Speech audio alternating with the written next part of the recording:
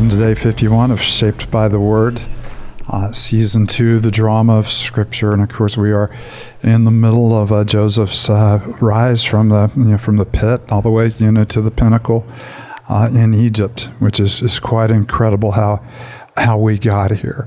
It seemed almost impossible that Joseph's dreams as a young man would come anywhere near being true, but we see him being fleshed out in a way that is beyond imagination. So not only will his brothers bow down before him, but many nations will bow down before him.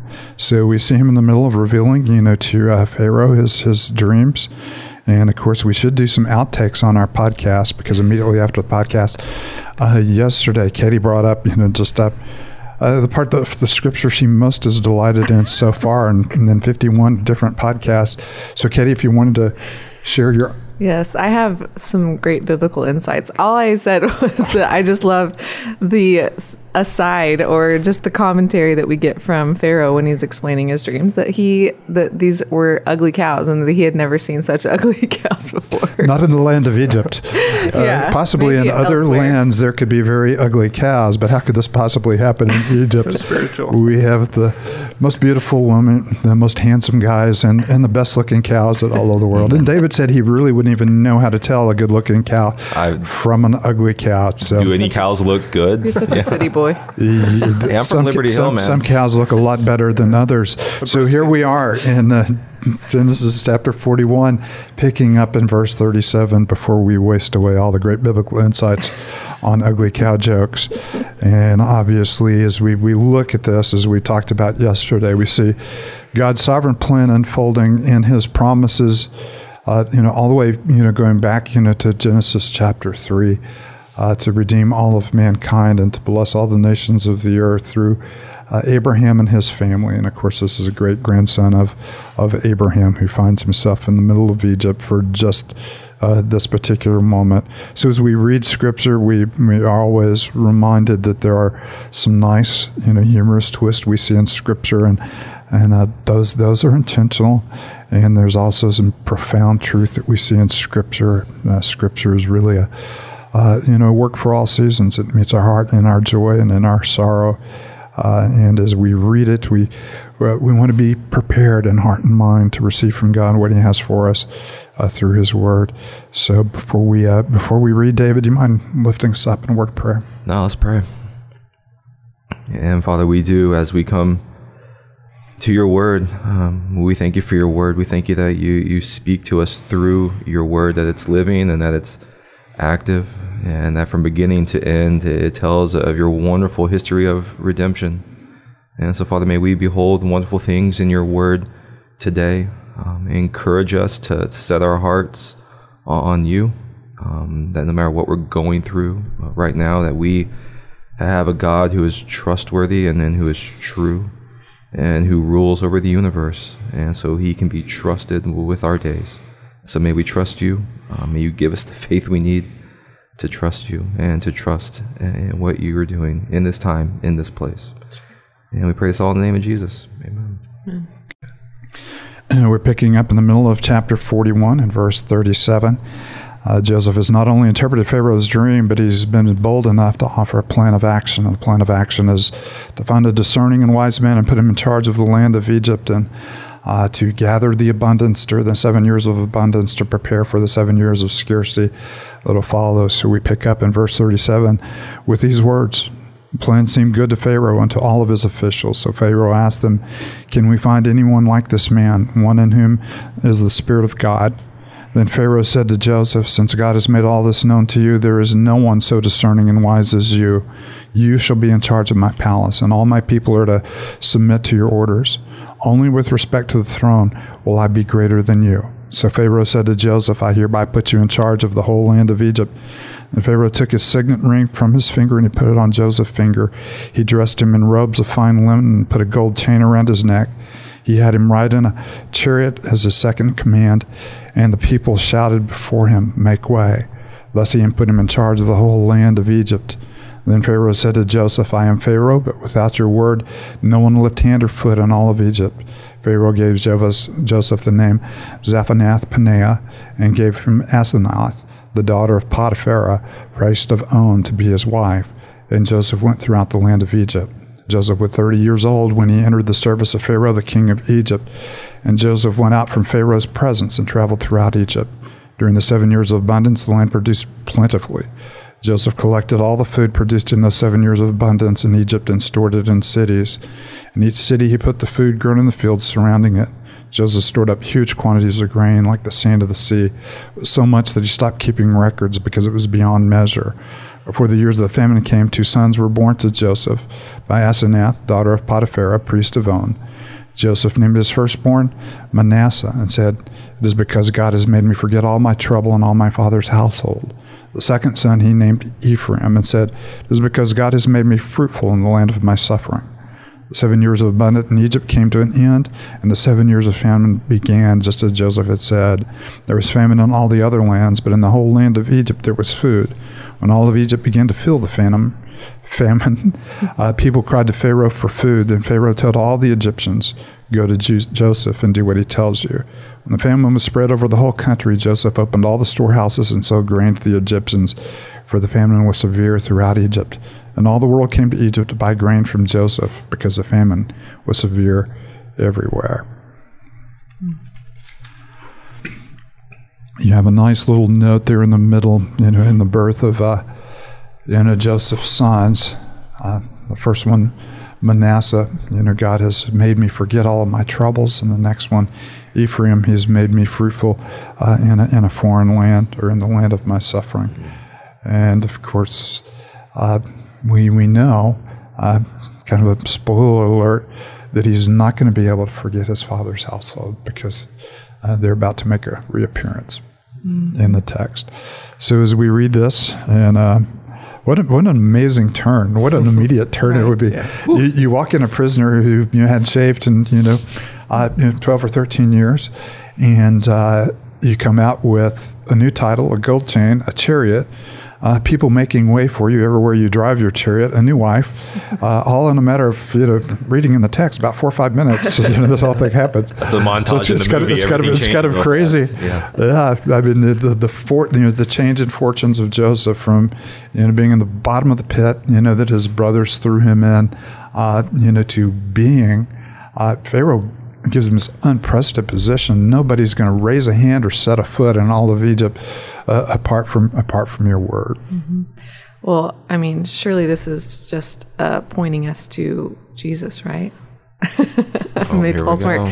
As I was reading, I was thinking, oh man, this has got to be like an image, a picture of what Jesus would be, which is, I mean, Joseph went from the bottom, the pit, to being given a signet ring, being given riches, and being the right-hand man of the king, and all within 2 seconds. And of course, with Jesus, we have, he is dying. Well, ago I said 5 minutes, and so you had to contradict me to 2 seconds. I corrected you. Yeah. So then we have Jesus, who is dying a sinner's death, dying the cursed death, and then being exalted to the right hand of God the Father. So just a small picture of what we would get in our Savior. Pretty cool. No, there's no doubt that there are does remind us of the death, burial, and resurrection and exaltation of our Lord Jesus Christ, the one who is at the right hand of the Father, and to whom all wealth and all glory and all honor has been given. And so this is kind of a small glimpse of the exaltation of another son of Abraham in the same family line as well. And so we should see a little bit of Christ in this. It's almost just the perfect illustration of Philippians 2, as Paul's thinking about that he'll give him a name above every name. And that's what we're watching unfold, is just this kind of exaltation in the sense of Joseph, with those promises in the back of our mind. And I love the way this chapter closes. And all the world came to Egypt to buy grain from Joseph, because the famine was severe everywhere. And you think back to those promises.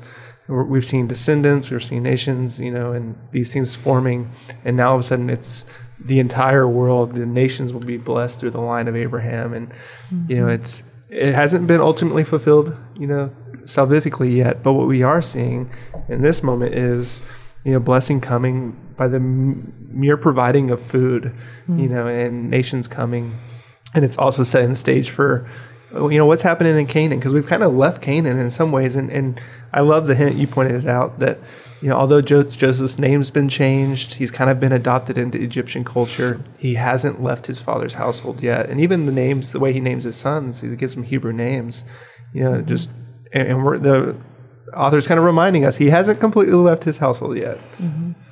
Of course, he takes on an Egyptian name, and he marries an Egyptian wife. And not only that, the daughter of a priest. So you have kind of a mixing of cultures here. But you're so right. This is a glimpse of what God has promised would happen through Abraham. All the nations of the earth being blessed, through him.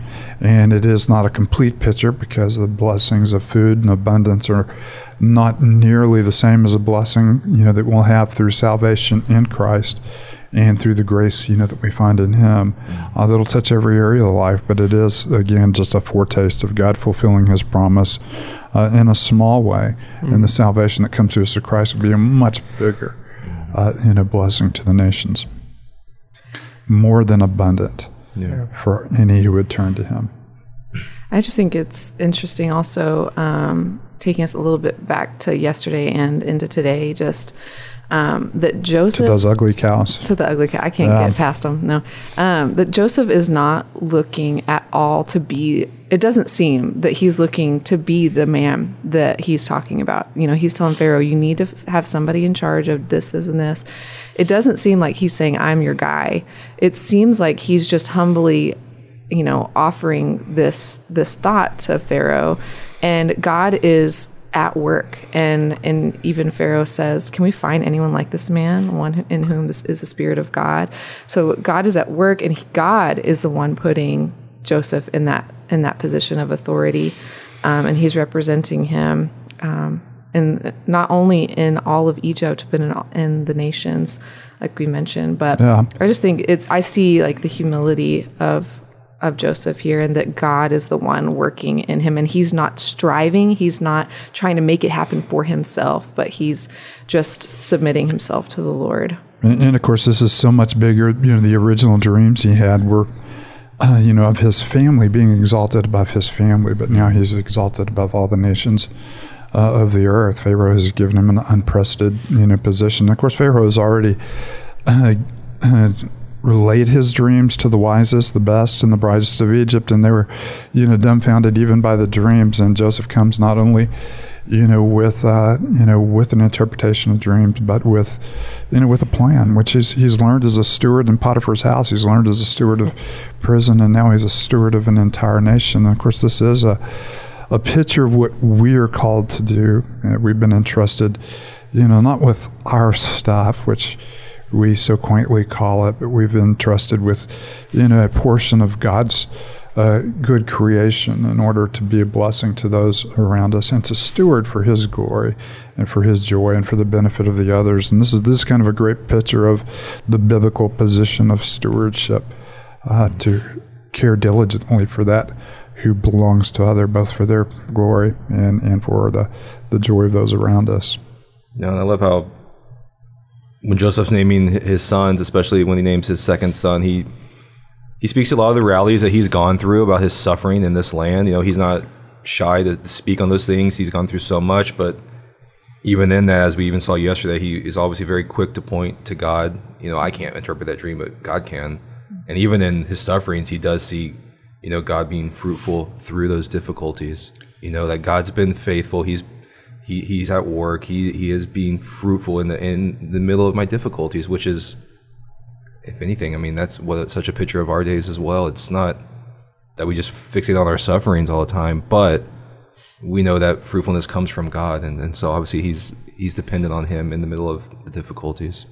Yeah, and obviously this is if we go to the end of the story, the glory that we will experience in God's presence will be a forgetful glory. It will be one in which there's no more crying, there's no more pain, there's no more tears, and that all of the suffering of the past, diminish. Paul could call them momentary in light, compared to the surpassing, greatness that would be revealed in him. And the same is true for us, that God's glory is a forgetful glory, in the sense that we forget all of our suffering, and it's also a fruitful glory in which he causes us to be everything he created us to be, redeemed us to be, and purposed us to be before the foundation of the earth.